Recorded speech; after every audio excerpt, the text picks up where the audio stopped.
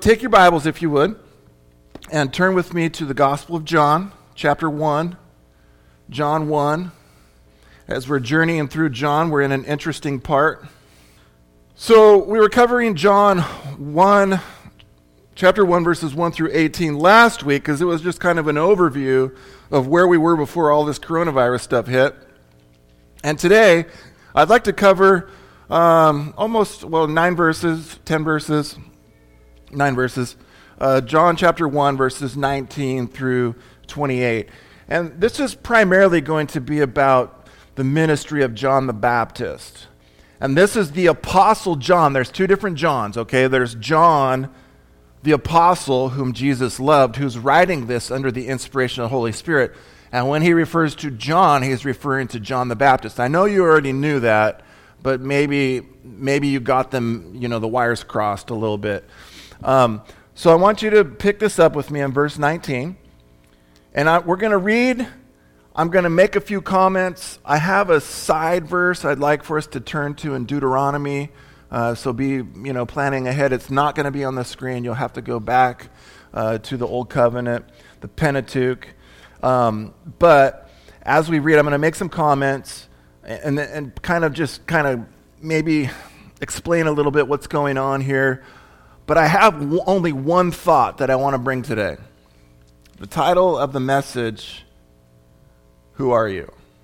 I only have one thought today. Who are you? Right?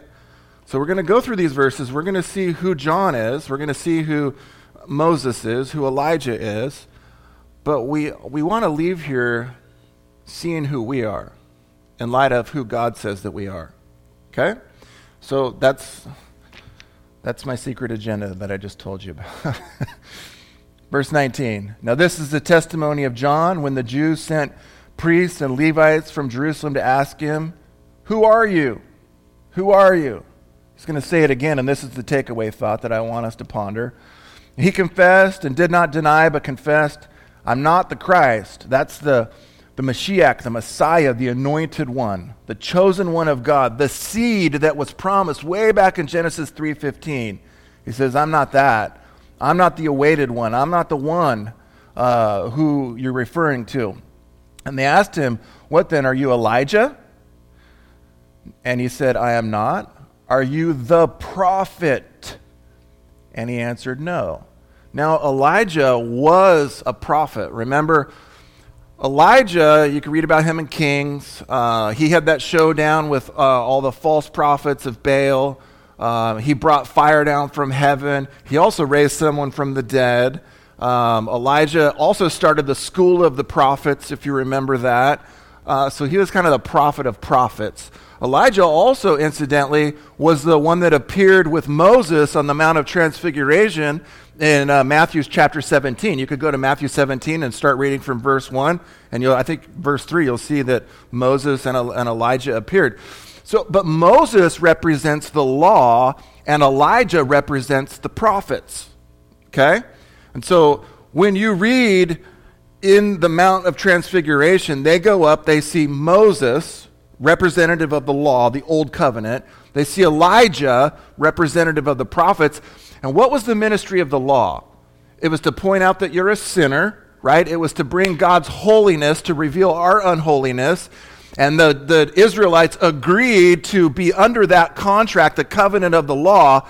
And then God would send prophets after the law was done. Moses wrote the law under the inspiration of the Holy Spirit. But after the law was canonized, the prophets came. They didn't add other laws to the law. In the law, it says, don't add to this law. Right? Just like at the end of Revelation, it says, don't add to the prophecy. Well, in the law, it said the same thing. Don't add to the law. It's done. So the prophets would come and remind the Israelites, hey, you guys agreed to keep the law and you're not keeping the law. Here's the consequences of not keeping the law. Right? And God lists those out in Deuteronomy 27, 28, and 29. And so it's almost as if you think about branches of government, Moses would have been the legislative branch, the one that writes the law. The prophets would have been the judicial branch. They're judging the people. God is the executive branch. He sends the judgment and he sends the consequences. And so when they go up to the Mount of Transfiguration, Peter, James, and John and Jesus shows that he's the light. He's the light. He's the light and the life. He's revealing who he is. And they fall down and they worship, and Moses and Elijah appear, and they say, let's build a tabernacle for the head of the law. Let's build a tabernacle for the head of the prophets, and let's build one for you, Jesus. But when they were worshiping, they closed their eyes, and when they opened their eyes, the Bible says, they saw Jesus only. And that really speaks to me, because it's not about the law, it's not about the prophets, it's about Christ alone. Because the law and the prophets pointed to Jesus. He's the point. In the law and the prophets, there was types, pictures, and shadows. But when the substances come, when all that they were pointing to came, and John's going to say later on, we'll get to it next week, behold the Lamb of God which comes to take away the sin of the world. That's the point. The law couldn't take away sin. The law couldn't make you righteous. The law couldn't make you holy and acceptable. The only thing could would be faith alone and Christ alone. And they were looking forward to the Lamb that was to come. We look backward to the Lamb that already came. But I want to point out that my breath flipped the page of my Bible. You're like, yeah, strong breath. Woo. So Elijah, if we're here, they're asking, what then? Are you Elijah? And he said, I'm not. Are you the prophet? Now, I'm not going to turn there. I said I was going to have us turn there. But if you'll mark down somewhere in your notes or keep a mental picture, if you were to go back to Deuteronomy chapter 18, Moses says, there's going to be one that's raised up like unto me. He's the prophet. Jesus is prophet, priest, and king. And if you look at the life of Moses and the life of Jesus, very parallel. Almost murdered at birth, taken away to Egypt, raised up to be a leader, performed miracles. But he wasn't the prophet. They were looking for the prophet. And so they're asking John the Baptist, okay, are you the head of the prophets? Are you Elijah? No, I'll upgrade you. Are you the one prophet that should come? And he's like, nope, not him either. Verse 22. Then they said to him, well, who are you? And I want you to keep that phrase in mind, because I'm asking you, who are you? Who are you? Who are you? That they may give an answer to those that sent him. What do you say about yourself? He kind of knew who he was. He's going to quote Isaiah chapter 40. I am the voice of the one crying in the wilderness, make straight the way of our Lord, all capitals. This is a good verse for the deity of Christ. Is he just a man, or is he God in the flesh? And he says, I'm coming to make straight the way of the Lord, as said the prophet Isaiah. Now those who were sent were from the Pharisees. That was the religious right-wing sect of the group of the Jews. And they asked him, saying, why then do you baptize if you're not Christ, nor Elijah, nor the prophet? Deuteronomy 18, the prophet that was prophesied that was to come. And John answered, saying to them, I baptize with water, but there one stands among you whom you do not know. It is he who coming after me is preferred before me, whose sandal strap I'm not worthy to loose. These things were done in Bethbara, beyond the Jordan, where John was baptizing. I had the privilege to go to the Jordan, and I saw people being baptized in the Jordan in the Middle East. And I'm like, that's a lot of faith. That water is disgusting. I mean, it's it's green. It doesn't flow. It's not like how it used to be, for sure. And archaeologists know that. Everyone knows that. But, I guess it's cool to be baptized in the Jordan, I guess. I don't know. But, look, you could be baptized with water in every river in the world until all the tadpoles and fish know you by first name. But if you're not born again, that doesn't make you a Christian. You realize that, right? Getting baptized with water doesn't make you a Christian. Receiving Christ into your heart by faith alone through grace alone makes you a Christian, and then you get baptized in whatever place you want. We have one here, and that I guarantee you that's cleaner than the Jordan. I promise you. But his main point was this. He baptizes with water, but Jesus baptizes with the Spirit. And you'll find later on in John chapter 4, they're having this discussion. Hey, Jesus is making more disciples and baptizing more, but Jesus said, I don't baptize anyone with water. Jesus never baptized anyone with water. Isn't that interesting? You want to know why? Because his baptism was not from water. His baptism was the baptism of the Spirit, and that's what saves you, right? Being immersed fully in the life of Christ. So let's pray, and then I'll explain a few more things, but we'll get right to the main point, and then we'll be kind of brief, right? We'll just be kind of short and sweet, just like centering on this one thought. Who are you? Who are we? Heavenly Father, as we ask this question, who we are, I trust you'll give us the answer. We'll look to you. We won't look to anything else.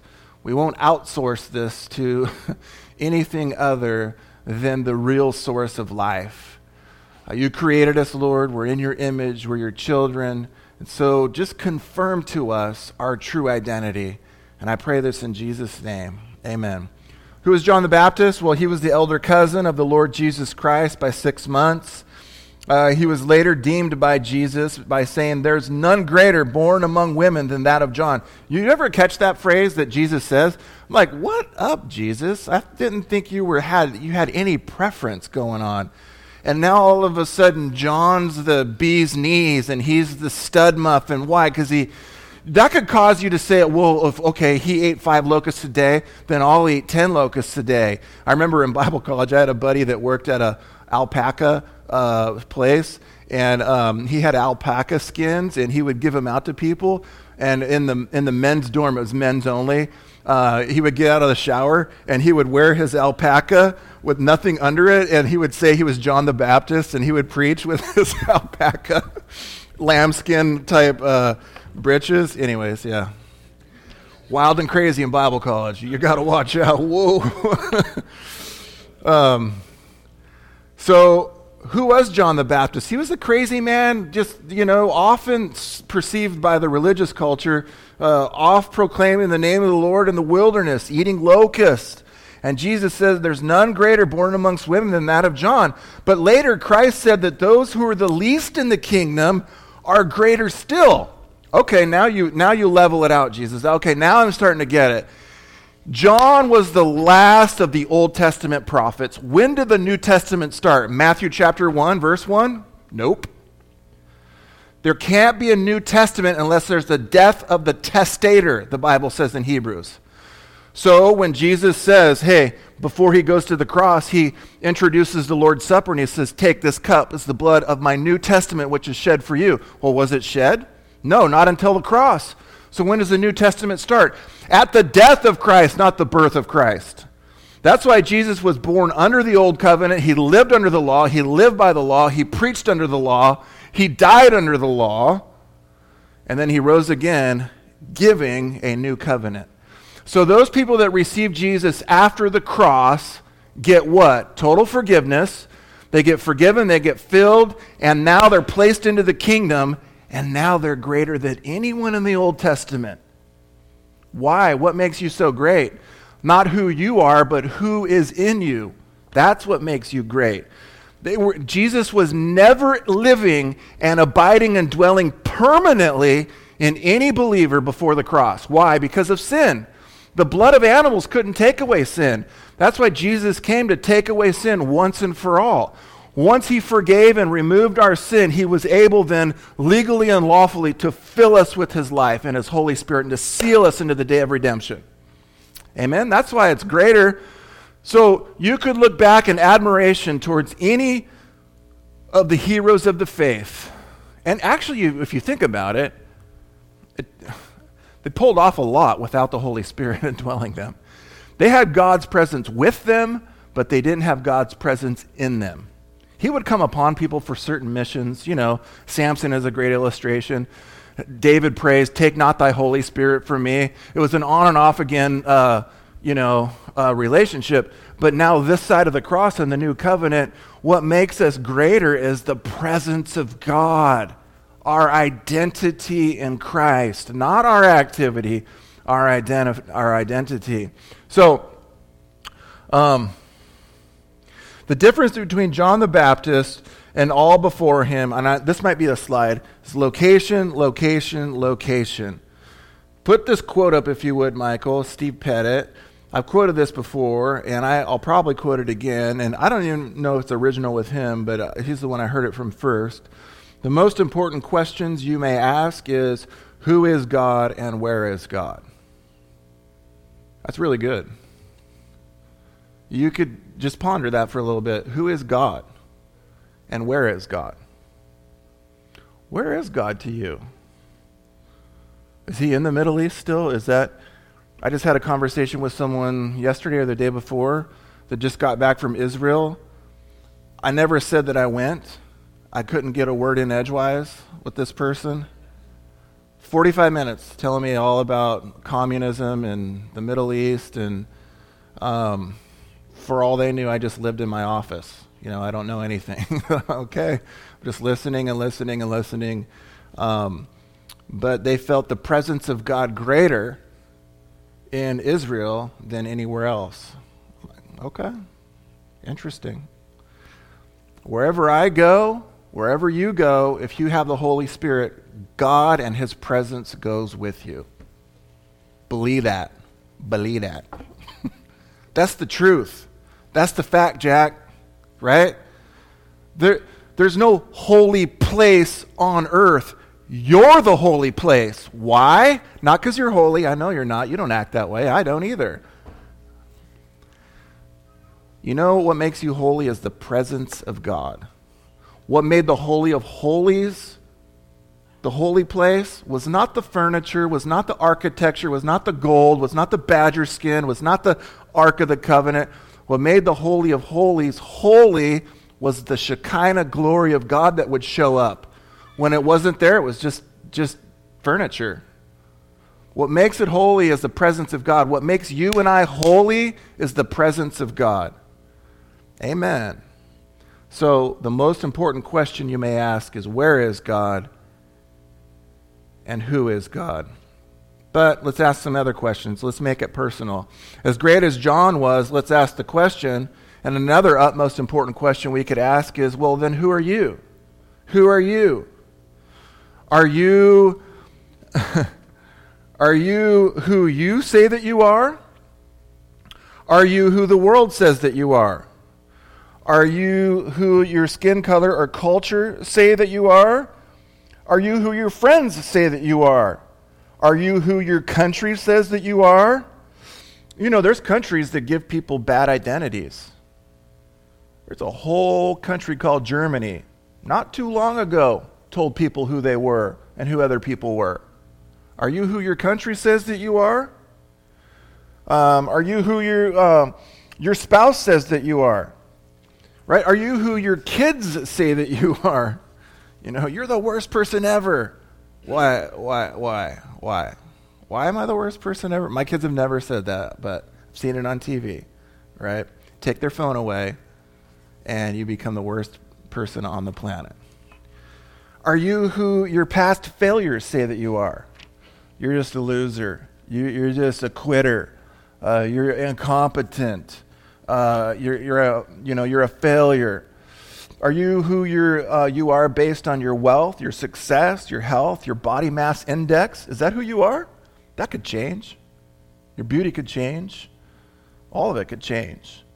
Are you who and this is the one I struggle with. Are you who your invisible three-piece suit wearing KJV tootin' totin' uber Christian who sits on your shoulder condemning you all the time? Is that who you are? The failure by this Christian that sits on your shoulder saying never enough, not enough, you can't measure up, not enough, not enough. Are you who your social media profile says that you are, liked or unliked? Right?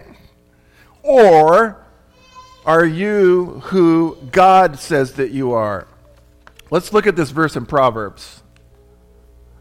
For as a man or woman thinks in their heart, so is he, so are they. So what you think about yourself is who you really are. But is that who you really are, what you think about yourself? Right?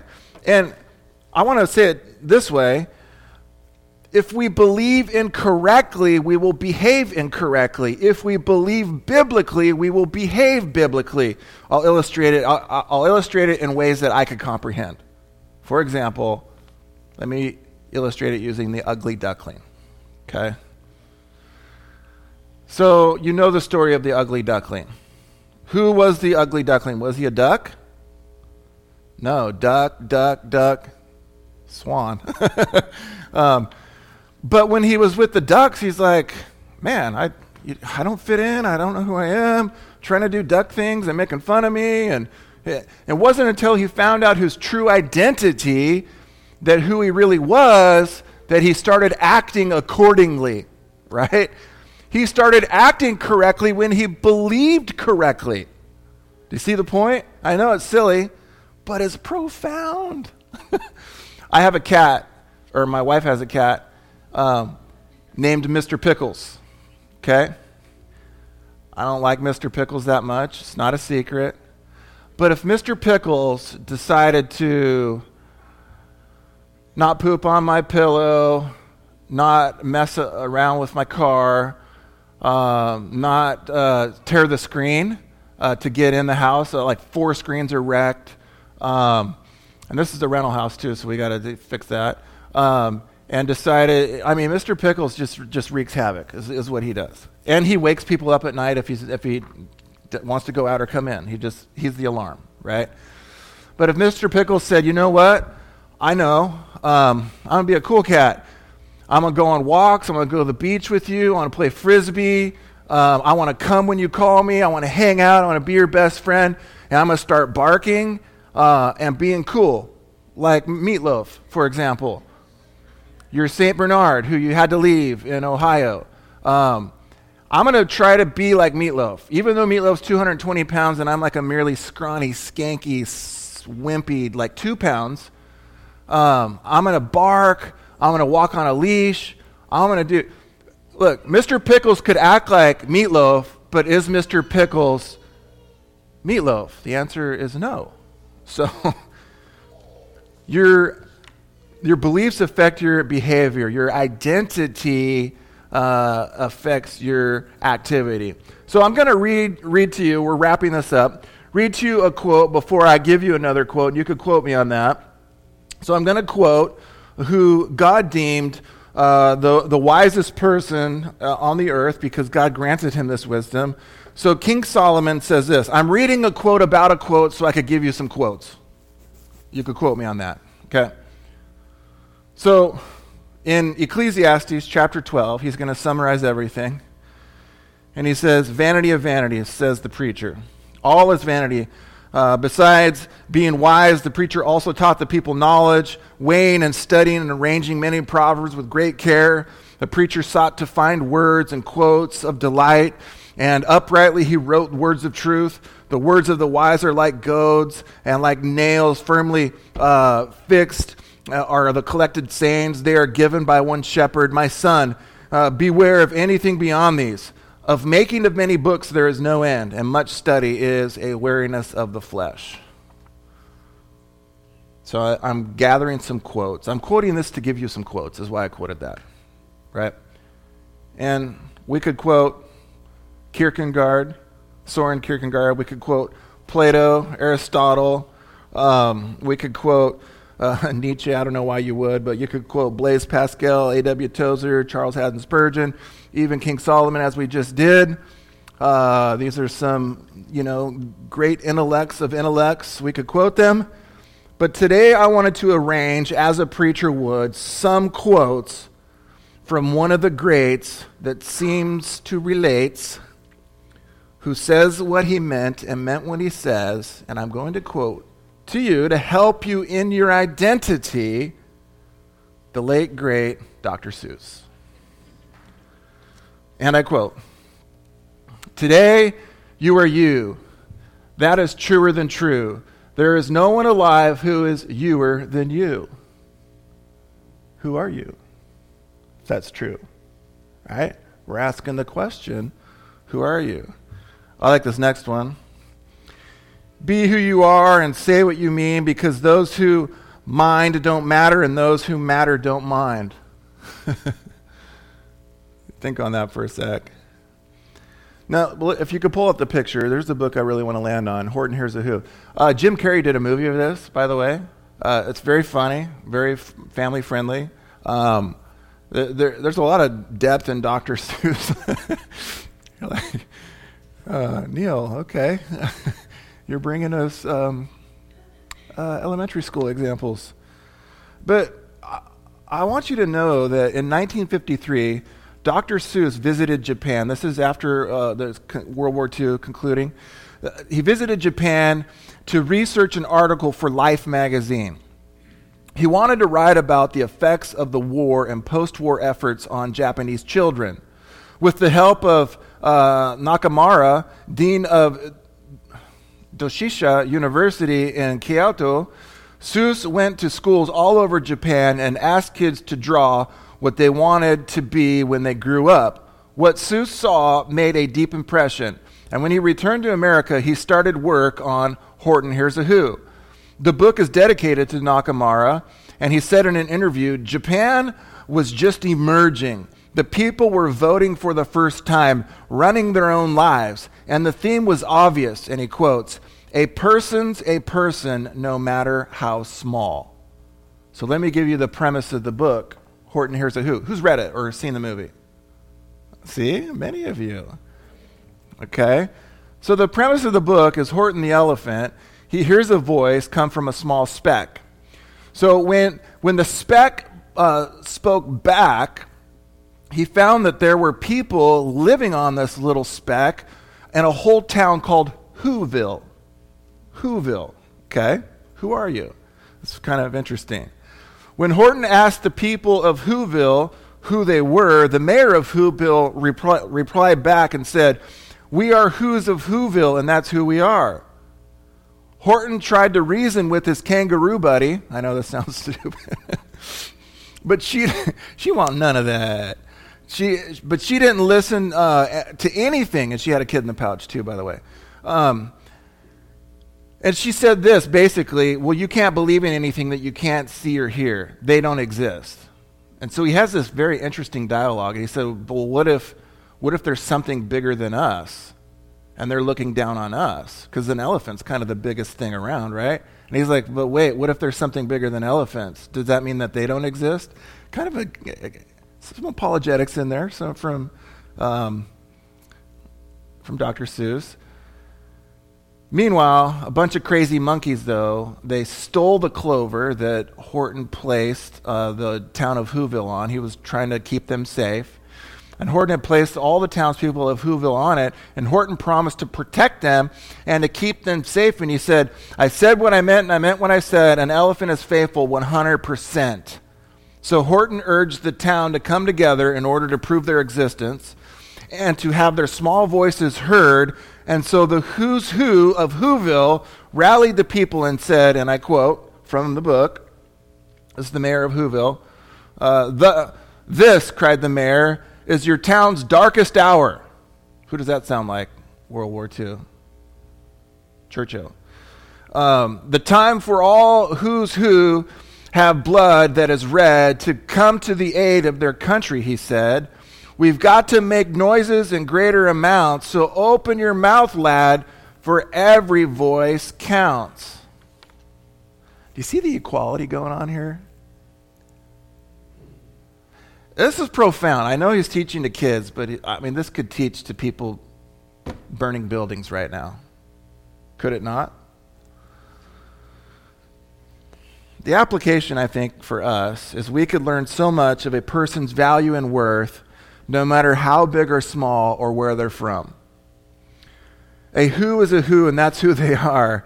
But who are you? Where does your value come from? Better yet, not where or what determines your value, but who determines your value and worth. I've already said we are who God says that we are.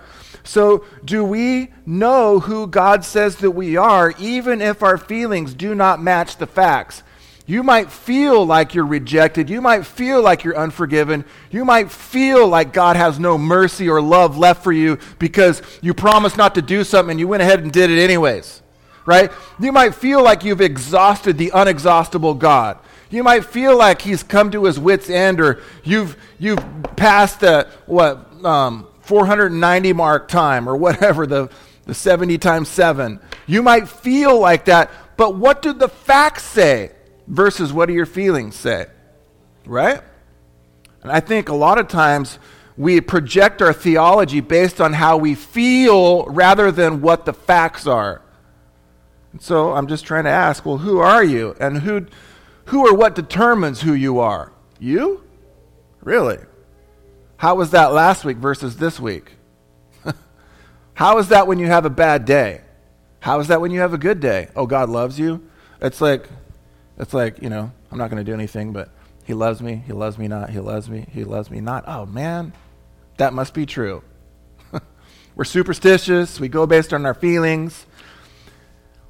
But all I'm trying to say is your value and worth, because you're a who, no matter what. Let's just kind of look at the prodigal son. Whose child was the prodigal son when he was in the far country indulging in wine, women, and song? His activity, I'm not condoning it, I'm not approving it. His activity did not bring honor to his identity, but whose son was he? Was he a pig even though he was in the pig's pen? So here's the conclusion to the matter. If we knew and believed who God says that we were, maybe we would behave like who we really are. Here's who we really are. Let's just kind of conclude with this. We are holy and made in the image of God. These aren't in any particular order, by the way. We are sanctified and set apart unto Christ. We are righteous. We have been gifted righteous. We have been made righteous. We have the righteousness of Christ. We are children of the King and King's kid, fit for the kingdom. You couldn't make yourself fit for the kingdom. He had to do it for you. We are seated in Christ and sealed right now in heavenly places, even though you don't feel like it. We are the temple of God and the holy place where he dwells, even though we don't act very holy often. We are saints, right? We are justified by his blood and by his grace and mercy. We will never be left. We will never be forsaken. We are written in the Lamb's book of life, and he doesn't have a holy eraser. We are joint heirs of Christ and more than conquerors in Christ through him that loved us. We are sons and daughters and one in Christ and one with each other. We are the bride of Christ, never to be abandoned, cheated on, or divorced. We are the apple of God's eye, his purchased possession. We are loved with an unending, unconditional, unmerited, undeserved, unmatched, infinite, divinely radical love from God, who is love, and loved us even while we were yet enemies. That's a great love. He started it. We love him because he first loved us. We are forgiven and filled with his limitless, eternal, everlasting life. And I just want to conclude with this. We are Christians. That's who we are. What makes you a Christian? Because you're in church? Because you carry a Bible? Because you have the title of pastor? Because you went to seminary? Many people that don't have Christ have done that. What makes you a Christian is Christ, right? What makes you an electrician is working with electricity. What makes you a politician is identifying with politics. What makes you a Christian is identifying with, take away the IAN, the suffix, Christ. Christ. Christ in you. So in conclusion, they didn't know who the greatest of prophets was, those that were coming to question John the Baptist. Who are you? Maybe John didn't even know about himself either. I mean, he quoted Isaiah. He said, I'm the one preparing the way of the Lord and, in the way of the highway of our God in the wilderness. But did you remember that when John preached out against Herod's divorce and remarriage, when he preached out against that and then he got sent to prison, about ready to get his head chopped off, they were visiting him. And John the Baptist asked this question, is this he that should come, or do we look for another? I often pondered that. The greatest of the prophets was doubting. Hey, there's apostles that were in the boat. We're like, We're going to lose our life. Jesus is asleep. And they said, Lord, we believe, but help our unbelief. Yeah, even the greatest doubt. It's human, right? So he knew he was, but sometimes you don't know who you are. So maybe John didn't know that after all. I think that's normal, by the way. I don't say that in a condemning way at all. I say that's a very normal thing. But we have the mind of Christ and the Holy Spirit and the Word of God and the God of the Word in our very hearts. We can know who we are because God tells us who we are throughout the Scriptures. He tells us all over the place. We can know who we are because God tells us who we are. And I guess the challenge for us is to simply believe it. You ever feel like you're a Christian atheist or a Christian agnostic? I know that sounds like an antithesis or an oxymoron, but you ever feel like an unbelieving believer? You're like, yeah, I know I'm going to heaven, but I don't really believe God for much else. I believe my sins are forgiven, but I don't believe I'm righteous. I don't believe I'm justified. I don't believe I'm accepted in the beloved. I don't believe I'm seated in heavenly places. I don't believe my name's written. I think I'm going. I kind of hope so, but I don't really believe it. You ever feel like that? Like Christian atheists, right? The children of Israel had the faith to get out of Egypt, but they didn't have the faith to go into the promised land. You ever feel like that? Yeah, I had the faith of the blood of the Lamb. That's what they did. But they didn't have the faith of God to provide and protect them in the promised land. So they died in the wilderness. Many Christians just wander in the wilderness their whole Christian experience, murmuring, complaining. Yeah, they believed they could be let out, but they don't believe they could be let in. So they don't live what the abundant life God intended, the life that you're saved by grace and you live by grace. You know, in the wilderness is where they got the law. Many Christians just stay right there at Sinai. They're like, I guess it's the Christian experience. It's the best it's going to get. There's so much more. If he parted the Red Sea, could he not part the Jordan? And if you look at the Jordan today, you're like, dang, that thing's small and ugly and murky. You know. So he parted the Red Sea. Could he not part the Jordan? That's what they had to cross over to go over to Jericho, by the way. That's what I'm referring to. You read that in Joshua. So let's be the church that believes who we are according to what God says. Let's do this. Let's stand and let's bow our heads and close our eyes. We're going to be dismissed. Knowing, looking around, you'd say, you know what? I don't even know if I am a Christian. I don't even know if I died today that I would spend eternity in heaven with God. I'd like to know, but I do not know. That's where you start. Anyone like that in here? No one looking around. Just be kind of courteous to other people. Sometimes it's sensitive. But I'm just looking out of courtesy for no one else. So you'd say, you know what? I've been in church. I've been in religion, but I've never known if I'm a Christian and if I would spend eternity in heaven with God. But I'd like to know that. Anyone in here, could you raise your hand? I'd like to pray for you and pray with you. Anyone like that? Just raise your hand. Okay, if you don't know that, and you don't want to raise your hand for whatever reason, I totally get that. I didn't raise my hand in church either. I was in church and in Bible college, and I never raised my hand. I didn't want anyone to know that I wasn't saved. You know where I got saved? My dad's living room, on his floor after I just moved back from wherever. And so you could get saved anywhere. It doesn't have to be in church.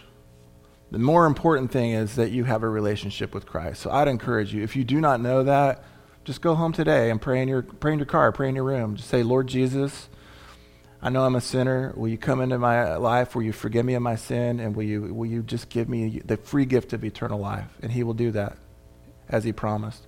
And Christian, if you don't know who you are, as the question we're asked, my challenge to you is to dig into the Bible. Let God tell you who you are. Right? Let God tell you who you are. Heavenly Father, I thank you for these wonderful people. I thank you that we could do life together, that we could have your life, and that we could go out into this community and be your life. And I pray we do just that. If we're confused on who we are, Lord, I pray that you would just make the crooked things straight. Tell us who we are. Reveal it to us and help us to believe it. In Jesus' name, amen.